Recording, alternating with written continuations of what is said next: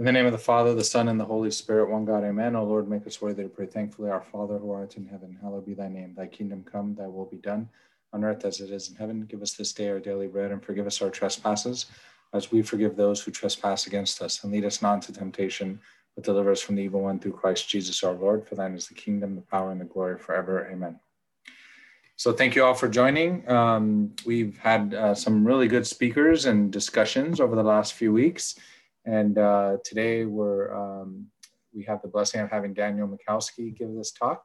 And I want to say I really appreciate Daniel's and everyone else who's talked previously for making time and effort to prepare these presentations and to deliver it to the congregation.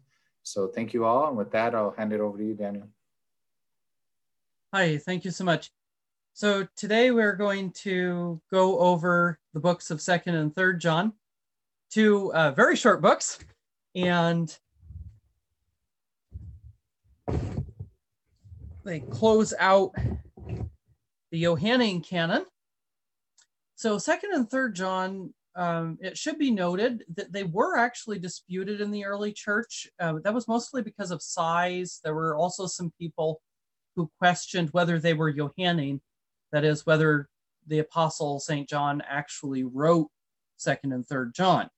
However, I do believe that 2nd and 3rd John are clearly Johannine in style, and that you can see this from two things. The first is both speak of the new commandment, which you have had from the beginning, which is to love one another, which is in 1st John and in the Gospel of John.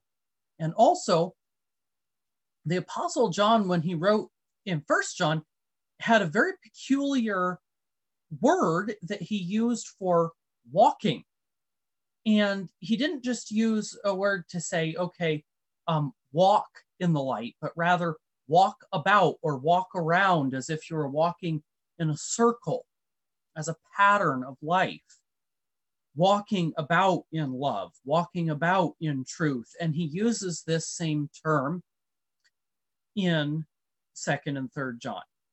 So I do believe that there's good reason to accept 2nd and 3rd John as Johannine, as they have been received traditionally by the church. And the main commentary I used when I was reading over 2nd and 3rd John was from Father Tadros Malati. His commentaries are available, many of them in English and also in Arabic, from St. Mina's Coptic Church in Hamilton in Canada. And so you can go there to download and read the commentaries for free. And the translation that I will be reading from is my own translation from the Greek. So it might sound a little different than what you might be used to. The audience of 2nd John is a little unclear, as Father Malati points out, and he himself remains neutral on who is the actual audience of the book. 2nd John is simply addressed to the elect lady. And some have suggested that this is Mary, that John was not in Ephesus at the time that he wrote 2nd John, and he's writing back to Ephesus, to the Blessed Virgin Mary. And others have suggested that the elect lady is a reference to the whole church of God, the elect people, or to a particular local church, or even to a particular woman that John has in mind who he does not name, but not necessarily St. Mary. So there is some question. I actually lean towards the view that it is written to Mary. I do think that makes more sense, although it being written to a particular church would also make sense. And it influences how you read a couple things in 2nd John, but not too much. So with all of that background aside, let's proceed to the really deep spiritual stuff, the important stuff, which is the spiritual matter of 2nd and 3rd John, and what the Spirit is saying to the churches through these two short epistles. 2nd John begins with the priest to the elect lady and to her children, whom I love in the truth, and not I alone, but all those who know the truth, because of the truth which remains in us and will be with us unto eternity. Grace, mercy, and peace will be with us from God the Father and from Jesus Christ, the Son of the Father, in truth and love. And it is worth noting here that in 2nd and 3rd John, the apostle does not use the term truth to simply refer to an abstract set of beliefs or an abstract set of dogmas, but rather to a person, the person of the Son of God. He is the truth in which we walk and in whom we live and move and have our being, and it is for his sake that we love one another, and it is for his sake that we have grace, mercy, and peace. So John continues, I rejoiced greatly because I have found some of your children walking about in the truth, just as we have received commandment from the Father. And now I ask you, lady, not as if I am writing a new commandment to you, but rather that which we have heard from the beginning, namely that we love one another. And this is love, namely that we walk about according to his commandments. This is the commandment, namely that just as we have heard from the beginning, we walk about in the same. And it is clear that John is not simply saying, I saw all of your children walk about in the truth, but I saw some, or those from your children who are walking about in the truth. Now, this does not mean that not all, it doesn't mean the opposite, it doesn't mean the negative, it doesn't mean that not all of the children of this lady, whether that's St. Mary or this particular local church, were walking about in the truth. It doesn't mean that he's implying some were wicked, but rather he's saying those whom I came into contact with were walking about in the truth. They were walking about in the light of Christ and in the love and peace of Christ. And so this may have been people who had visited John or people whom John was visiting.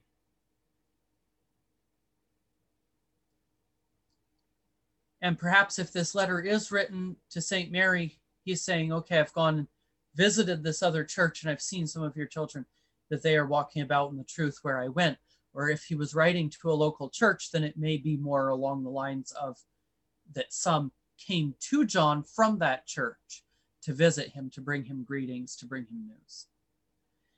In any case, the important point is that they were not simply walking as if going in a straight line, but walking about as if walking in a circle, living in the truth and in the peace and love of Jesus Christ as a way of life, as a norm or rule of life. And walking about in the truth, as he says, not just in matters of loving your neighbor, but in matters of loving God. And he goes on to emphasize that if we're going to love our neighbor and if we're going to love God, we have to proclaim what is true about Christ. Not by way of intellectual speculation, but by way of true acknowledgement of who Jesus Christ is, that he is the incarnate Word of God. So John says, because many deceivers have entered into the world, These do not confess that Jesus Christ has come in the flesh. This one is deceitful and antichrist. Watch yourselves, in order that you do not utterly ruin what you have worked for, but rather receive a full reward. The one who goes beyond or goes too far and does not remain in the teaching of Christ does not have God. The one who remains in the teaching, this one has the Father and the Son. If anyone comes to you and does not bear this teaching, do not receive him into the house and do not give him the greeting. For the one greeting him communes in his wicked works. We love God by loving the truth of and in Christ. And as I said, this is the truth about Jesus Christ, not in terms simply of abstract facts, but of true knowledge of him, true apprehension of him. And this is simply to recognize the mystery of the incarnation, that Jesus is the eternal Word of God who united himself to true humanity, one hypostasis, one nature out of two, that he is one incarnate nature of God, the Word. So we don't pry into the mystery. We don't ask questions and press further. We don't speculate about, well, how could this be? Or what if his actions were divine and what were human? We can't divide him up like that. He walks on the water, and it is not appropriate to man. Man does not walk on water. God does not have feet. And yet here is one who is walking with human feet upon the water. So how can this be? But we do not pry into that. We do not speculate. We simply say that is God, the Word incarnate, walking upon the water. And that when he stretches out his hand and heals the blind man, we don't say, did he do that as man or did he do that as God? No, he did that as the incarnate Word, because he is God and he is man, perfectly, truly, as we say in the liturgy, without division, without mingling, without alteration. And while that may sound like now I'm defining things, but even John defines certain parameters of orthodoxy, and he says, don't go beyond this. And he specifically says that it's the one who goes beyond or goes too far and therefore does not abide in the doctrine of Christ, that has now lost and does not have the Father and the Son.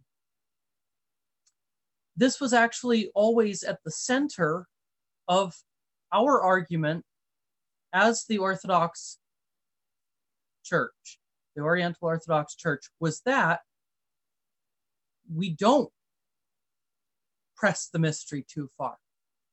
And we don't inquire and speculate and divide the natures and divide the hypostases and divide the activities in Christ and ask, well, how can this mystery be and how does it happen, any more than we inquire into the mystery of the Eucharist and how Christ is truly present in the Eucharist.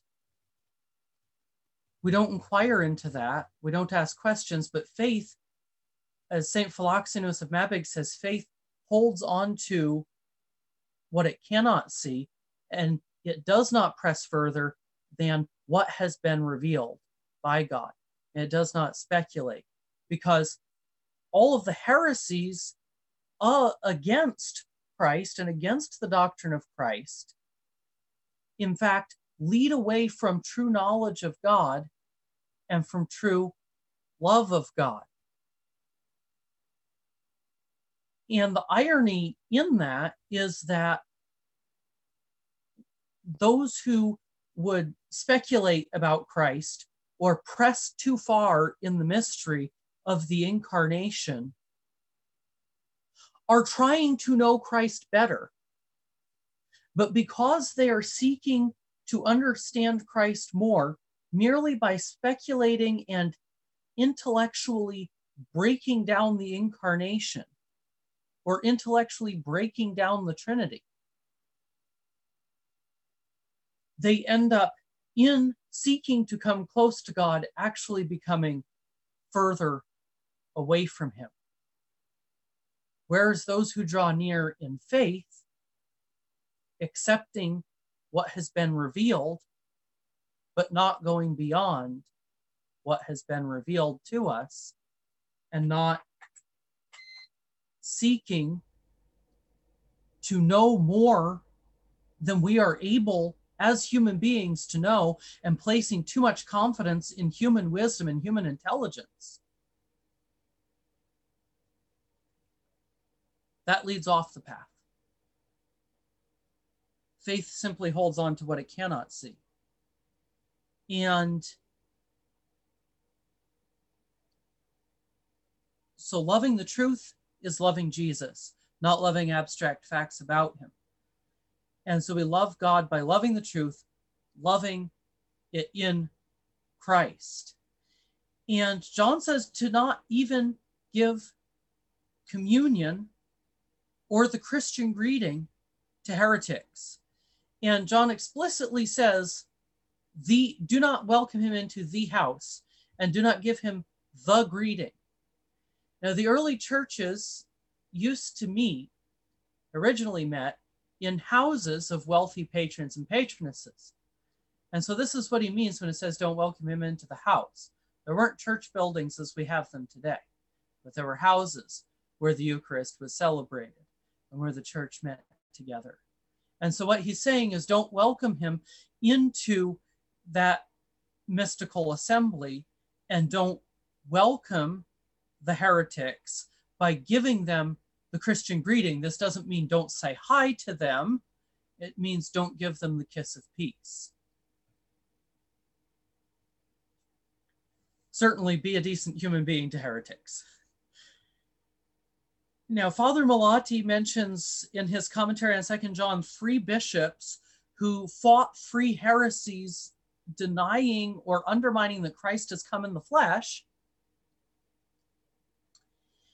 and using this argument from 2 John. So he mentions, of course, the Apostle St. John himself. And the Apostle John was arguing against proto-Gnostics. And the proto-Gnostics were also proto-Docetists, and both were denying that the humanity of, or the Docetists at least, were specifically denying. The Gnostics were pretty diverse, so I don't want to say anything there. The Docetists were denying that Christ's humanity was real. They believed that it was simply a figment of the imagination, and there were many heretical medieval sects, such as the Bogomils and Paulicians, who also held this, that Christ was simply a divine being who simply appeared to be human. And this is who the Apostle John was fighting against, to the point where there's a tradition that one of the heretics who taught, named Corinthus, who taught this proto-Docetist, proto-Gnostic sort of teaching, was in a bathhouse, and John entered in and saw him and walked back out, lest the bathhouse fall down on Corinthus for his blasphemies. This was who John was arguing against, was people who were very clearly saying Christ didn't come in the flesh. We're very clearly saying that the flesh was just imaginary. And then the second bishop that Father Malati mentions is Athanasius.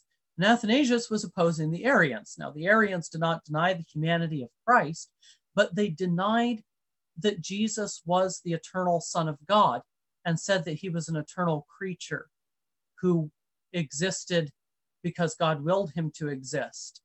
And so this denies who came in the flesh. And this denies that it really is the eternal Word of God who was incarnate, as the Apostle John himself says in his gospel, in the beginning was the Word, and the Word was with God, and the Word was God. He was in the beginning with God. All things were made by him, and without him was not anything made that was made. In him was life, and the life was the light of men. And the light shines in the darkness, and the darkness did not comprehend it. And the Word became flesh and dwelt among us, and we beheld his glory. The glory is of the only begotten of the Father, full of grace and truth. This is the true God who came in the flesh. And as Athanasius says, if it was not God who came and saved us, how can we be saved? He is the eternally begotten of the Father. And the third heresy that Father Malati mentions is Pope Theophilus against the Chalcedonians, who divided Christ into two natures, into two hypostasies, and into two activities. So they said that the human, the Word, or the flesh, does what is appropriate to it, and the Word does what is appropriate to it. So now the flesh is not the flesh of the Word, but the flesh is almost some other reality separate from the Logos who dwells in him. And this is a very tricky one because they affirm the true divinity and the true humanity of Christ, but they're separating the human and divine natures after the union, and separating the activities so that we have him doing one thing as God and one thing as a man. But again, he reaches out his hand and heals the blind man by touching his hand.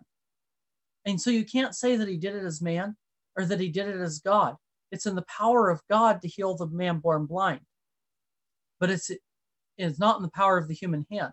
But it was through the use of touching the blind man with the human hand that the blind man saw. So how can we explain that? How can we pry into the mystery? How can we divide between natures and hypostasies and energies and activities in Christ? And this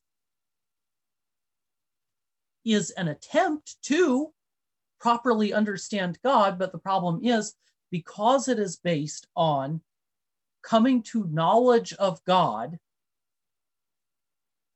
not through loving God and loving your neighbor, so that is living a pure life, and through mystical apprehension of God, receiving him by faith, which believes and does not doubt, and simply accepts what has been revealed by God,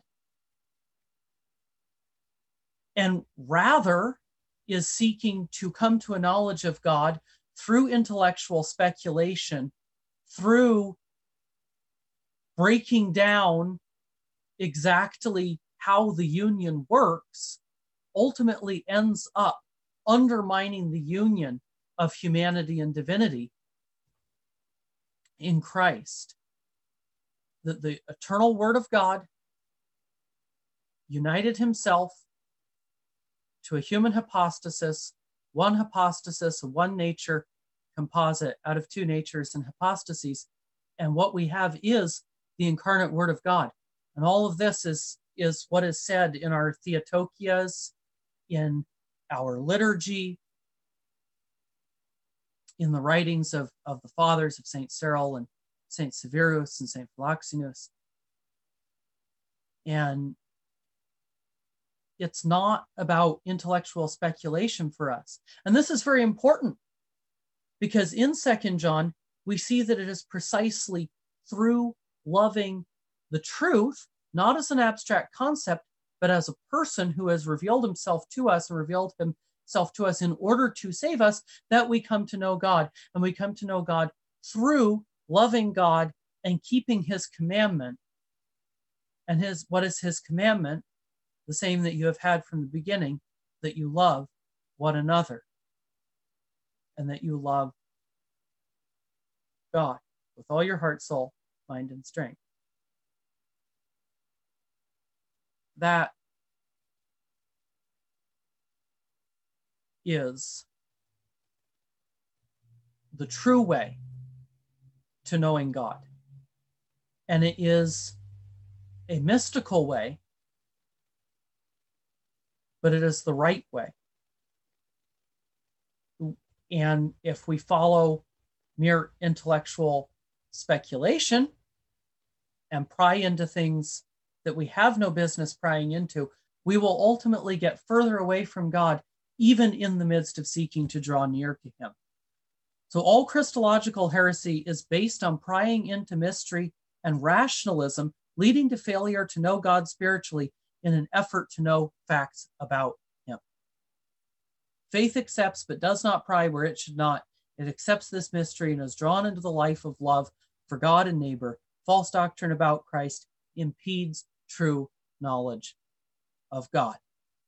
The Proto-Docetists, the Proto-Gnostics, demanded to know, how can God take on flesh? How can God actually be incarnate? And so they denied the reality of his humanity.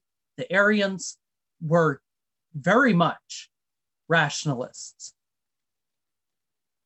And however much the Arians presented themselves as simply, oh, well, we're just believing what the Bible says, they were very rationalist, and you can see that by reading Arius.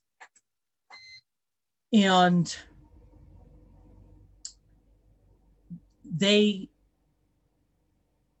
demanded to know how the Father and the Son could be separate persons and yet be God, and so they said that the Son was a creature. And the Chalcedonians demanded to know how there could be a true humanity from a true union, a true of and from humanity and divinity in Christ without mingling and without confusion. And so they pried into that mystery and ultimately divided Christ's apostasies and natures. But again, faith accepts but does not pry where it does not. It accepts this mystery and is drawn into the life of love for God and neighbor. False doctrine about Christ impedes the knowledge of God. And John in 2 John 10-11 proceeds to say, if anyone comes to you and does not bear this teaching, do not receive him into the house. Don't even receive him into the assembly. Don't let him take of the Eucharist. So he decrees in a certain form excommunication. And so this is an important reminder for us that excommunication is not simply for punishment. It's not simply for revenge. It is for the salvation, both of those who are being excommunicated, to try and bring them back to repentance, and for those in danger of being led astray. Because if someone is teaching heresy or is leading an immoral life, and others may follow their example, then the church has that right and that duty to put a stop to that bad example by excommunicating those who are leading others astray and saying that is not the way to go. And I think we saw that this week. There was a former priest in the Coptic, well, I guess he wasn't a priest when he was in the Coptic church, but there was a former member of the Coptic church who was teaching very Pentecostal and Protestant ideas about us knowing God, or being able to know God just personally, just one-on-one, without the fellowship of the saints and without the communion of the church. And there was a priest who had been teaching what this man who was excommunicated some years ago was teaching. And this week, that priest was excommunicated by the Pope. So why is that? Is that simply to be mean? Well, no. It's because there are those who are in danger of being led astray. And for their salvation, to prevent them from being led astray into false teaching and false living, the church uses excommunication. But it's not simply saying, oh, well, you can never partake of this table, or you can never be welcomed into the house and fellowship of God and take the Eucharist. But no, it's saying repent. Like St. Paul said, deliver over the sinner for the destruction of the flesh, that the soul may be saved in the day of the Lord Jesus. The person who he was referring to there in Corinth repented. And so in his second letter to the Corinthians, he told the Corinthians, receive him back. And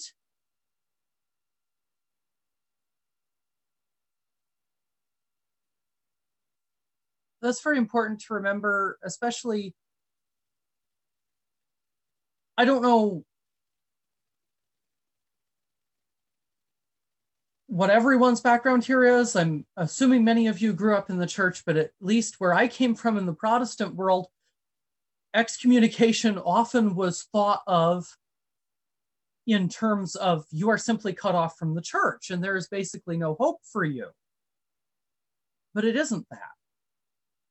It is for the salvation of those who have gone astray and those who are being led astray. 2 John closes out saying, I have many things to write to you, but do not wish to write with papyrus and ink. But I hope to come and speak with you in your presence, face to face, so that our joy may be complete. The children of your elect sister greet you. He longs to see the lady, whether that's the Virgin Mary or a local church, to see her face to face. I do think that this would be strange language to use if it's referring to the whole church. So I do think that it is either talking to an individual church or an individual person. To have full joy. And this is something that's good to remember, especially in these days when it's harder for us to meet together as a church. And we're having liturgy outside, and many of us are watching liturgies live stream. We're all missing the communion of saints.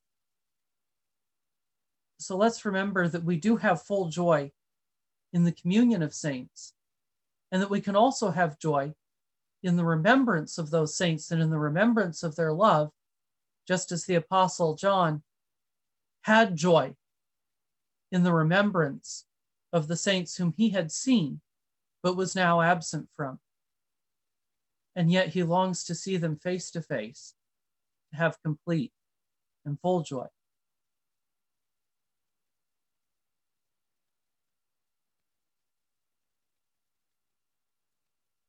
The last verse, the children of your elect sister greet you, could be interpreted differently based on whether you see this as a letter written to the Virgin Mary, in which case it's probably talking about some other Christian woman, or if it is talking about, if he is writing to a specific local church, then it's probably referring to whatever local church he was with at the moment when he was writing. In either case, let us remember the important thing to continue to greet the brethren and to greet all of the saints, so that we may remain in touch and remain in that communion of love and joy, walking about in love, walking about in the fellowship of God and of Christ, and holding that love for God and neighbor in our hearts, and holding that truth about Christ in our hearts, that we may truly glorify and honor him who has called us to his own kingdom. The book of 3 John is written to a man named Gaius. There are quite a few individuals named Gaius who are mentioned in the New Testament. So there is quite an open question of who it is written to. It could be Gaius of Derbe, who is mentioned in the book of Acts. It could be Gaius of Corinth or of Macedonia. or it could be another Gaius of whom we are unaware.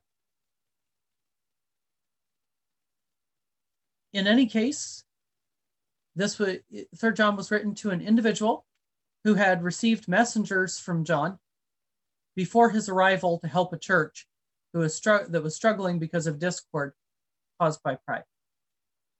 The epistle shows us what happens when pride and selfishness replace love. So in 2nd John, we have the exhortation to love. And then in 3rd John, we have a clear example of love in action and the opposite, pride and selfishness in action. 3rd John says, the priest to Gaius the beloved, whom I love in the truth. Beloved, concerning everything, I pray that you may have success and good health, just as your soul prospers. For I rejoiced greatly at the coming of the brethren, bearing witness to you about the truth. Just as you are walking about in the truth, I have no greater joy than to hear that my children are walking about in the truth. Beloved, you are doing faithfully whatever you are doing to the brethren and to strangers. These same ones who are worthy of God have testified about your love before the church, whom you will do well to equip on their journey. For on behalf of the name they went out, receiving nothing from the Gentiles. We ought to readily receive such as these, in order that we might be co-workers in the truth. Remember again, when he uses the term the truth and in the truth, he's not simply referring to abstract concepts. He's referring to a person, to Jesus Christ, who is truth himself and the incarnate truth, the incarnate God who reveals the Father to us. In verse 2, we see that John is concerned for the bodily and physical health of Gaius. It is a good thing to be concerned about the bodily and physical health of ourselves and others. And this is against the same proto-Docetists that John opposed in his second epistle, because they downplayed the body. But John says that the body is a good thing. There's nothing wrong with it. God created it to be an instrument of worship and an instrument of holiness. And so any departure from seeing the physical and the material as good is a step away from Christian orthodoxy.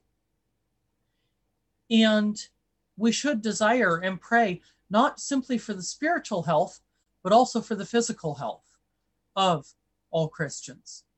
Because we are not simply a soul that is using a body, but we are both soul and body. And from the two, we are one human. Just as Christ is from a divine hypostasis and a human hypostasis, and from the two, he is one incarnate hypostasis of God the Word. So we are from the soul, from the body, but we're one, and they're connected. And the body is to be used as an instrument of righteousness, as an instrument of holiness. That's why when we fast, we're not opposing the body, we're not hating the body, but we are seeking to bring the body into subjection so that it may not be subject to sin, but now may instead be an instrument of holiness, an instrument of purity, an instrument of righteousness. And so the soul and the body are working together. They are not to be divided into as if the soul is doing one thing and the body is doing another, but our soul and body always act together. And both make up the human being. And God cares for both. Otherwise, he would not have created us as these material beings. So,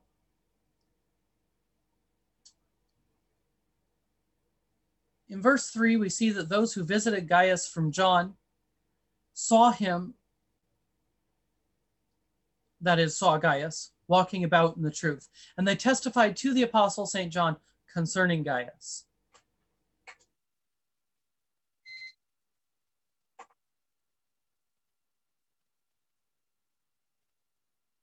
whether these messengers were requested by the apostle or whether they were sent voluntarily by Gaius, we don't know.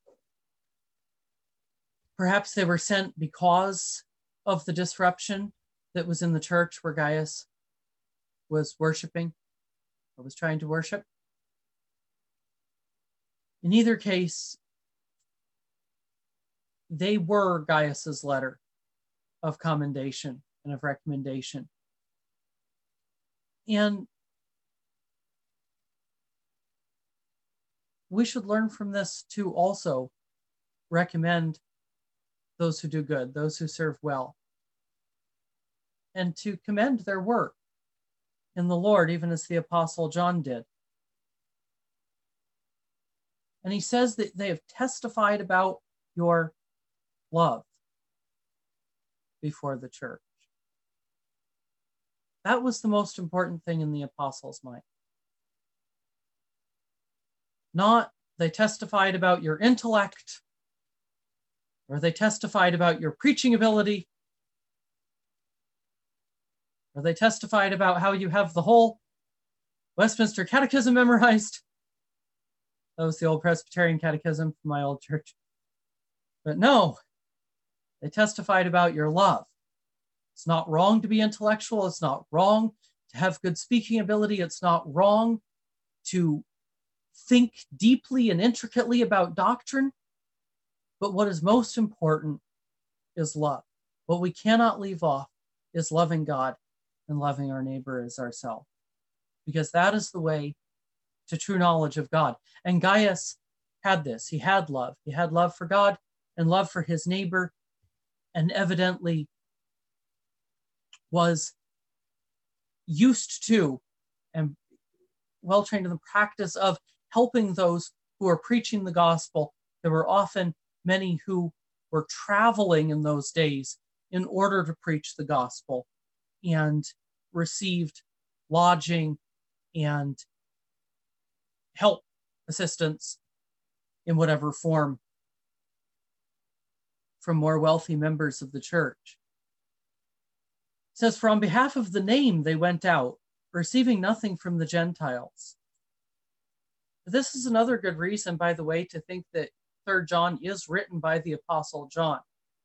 The Apostle John, in his writings, is quite Jewish. I know John is often thought of, the book of John is often thought of as not being very Jewish, but it actually is, once you understand what Judaism really fully is like.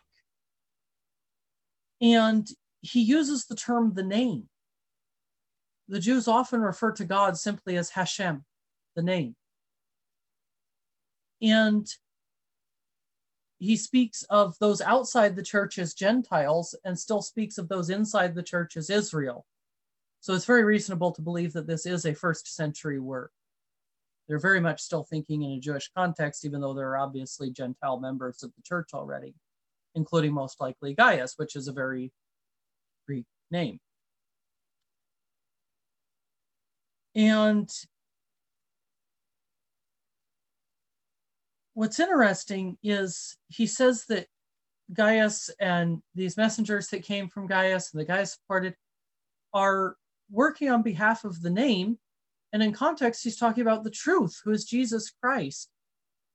So he is equating Jesus Christ, Yahweh of the Old Testament, the God of the Old Testament. He's equating the two. And John says we ought readily to receive such as these in order that we might be co-workers in the truth. So when we receive and help and send away with blessing those who are proclaiming the gospel and those who are walking in love, in the love of God and in the love of neighbor, we are co-workers together with them in the truth, who is Jesus Christ, and we are receiving their reward with them. When we help those who are serving God, we serve God as well, and we together receive the reward in Christ. Christ never meant for us to be doing things on our own. He never meant for us to be knowing God on our own. He never meant for us to be serving God on our own, but for us to be doing it in community, and specifically in the community of the church, which is the body of the truth, the body of the incarnate one who is the truth. We are to be co-workers with each other, not each one off doing his own thing, building his own ministry, building his own name, but working together for the glory of God. We are not even made to be knowing God on our own. We need the church. We need the community of believers. We need the Eucharist, where Christ gives us his body and blood. This true knowledge of God, God who is in himself three persons in one being, communal. We are brought into the fellowship of the Holy Trinity. And that happens together. That happens as a church. And that happens as we come together, support each other, love each other, pray for each other for the health of each other's body and souls. And encourage each other every day to love God and love neighbor as we see the day approaching. But then, and so that's the example of 2 John emphasized, love God, love your neighbor as yourself, love him who is the truth. 3 John gives an example of those walking in the truth, which is Gaius, and those who gave a report to John about and from Gaius. We see that the example of love is working together, working in harmony, working in unity in and through Christ, building each other up, serving each other and serving the church in humility, and growing towards God and gaining knowledge of God, not as each individual, but in the church and with the church and as a community. But now John gives an example of the opposite and of what happens when we don't walk in love. He says, I have written to the church, but Diotrephes, who loves to have preeminence among them, has not received us. Because of this, if I come, I will bring to remembrance his works, which he is doing, speaking evil babblings against us. And not being sufficed with these, he himself does not receive the brethren and hinders whoever desires to do so, throwing them out of the church. Beloved, do not copy what is evil, but what is good.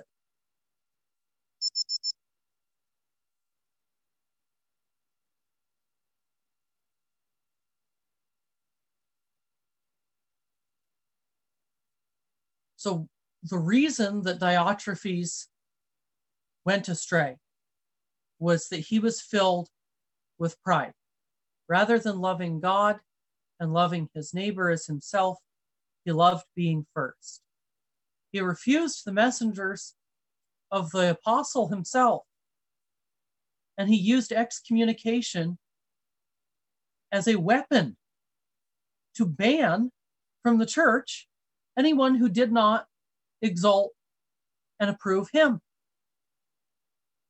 So we see here that humility and love go together, and pride and sinfulness go together. Pride lifted him up, made him want to be first, made him want for everyone to honor him and acclaim him. He wanted to have his name be first. And so he lost love for God to the point where he did not even recognize or receive the messengers from Christ's own apostle.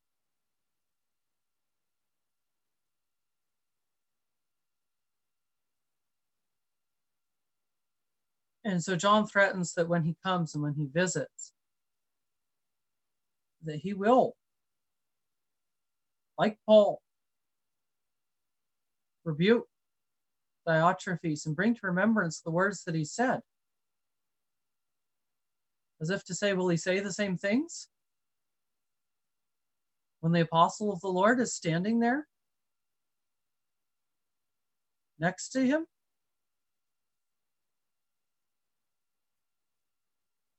It would be good maybe to think about, would we say certain things if we were standing right next to the Pope that maybe we're willing to say when he's on the other side of the world? And we all, as servants of the church, in whatever capacity that is, should ask ourselves, why am I serving? Is it because I like to be admired and feel pride and feel like I have the first place? Or is it because I love God and love those whom I serve and really desire their salvation? And that could be mixed. We're fallen human beings, so we're not going to do, everything either perfectly or totally wrong. But we need to seek to root out any pride through God's grace, because Diotrephes serves as this warning that any of us appointed to ministry could end up going down the wrong road, and we need to avoid that. And so we avoid it by humility and by remembering that we are serving God and we are serving others' salvation and seeking their salvation and seeking their edification in Christ. Then the Apostle John says, "Beloved, do not copy that which is evil, but copy that which is good. The one doing good is from God. The one doing evil has not seen God." John brings us right back to what I said during 2 John, while we were going over 2 John. True knowledge of God, true seeing of God, cannot be separated from how we are living. Intellectual understanding about God, intellectual affirmation of facts about him, combined with sinful living means that I, in fact, do not know God, no matter how much I might say about him. But rather, as Christ himself said, a good understanding have all those who do his commandments. So we know and we have knowledge of God through loving God and loving our neighbor and through apprehending him. The way to true knowledge of God, the way to true theology, is through the mystical apprehension of God, through drawing close to him in love, in humility, in purity of life, and entering into that life together with the church, which we do in and through the Eucharist when we take the body and blood, the living flesh and blood of our God. That is where true knowledge of God comes from. And by copying what is good, by being around those who are humble and those who are righteous, we can develop those virtues. Whereas if we spend all of our time with those who are evil, we will copy those who are evil and we'll begin to lose where we were at first and lose our first love. John says, "Demetrius is witnessed about by all and by the truth itself, and we also testify about him, and you know that our witness is true." So those who are of the truth, those who are of the truth who is Jesus Christ, recognize spiritually, mystically, spiritually, recognize and acknowledge those who are also of the truth, that they speak what is true. And that is why he says, you know that our witness is true. Gaius trusts the witness of the Apostle John because he recognizes that Spirit of Christ in him. And then we testify about those who have the Spirit and those who walk in love and humility. And John closes out by saying, I have many things to write to you, but I do not wish to write to you with ink and reed pen, but I hope to see you soon, and we will speak face to face. Peace to you. Greet the brethren by name.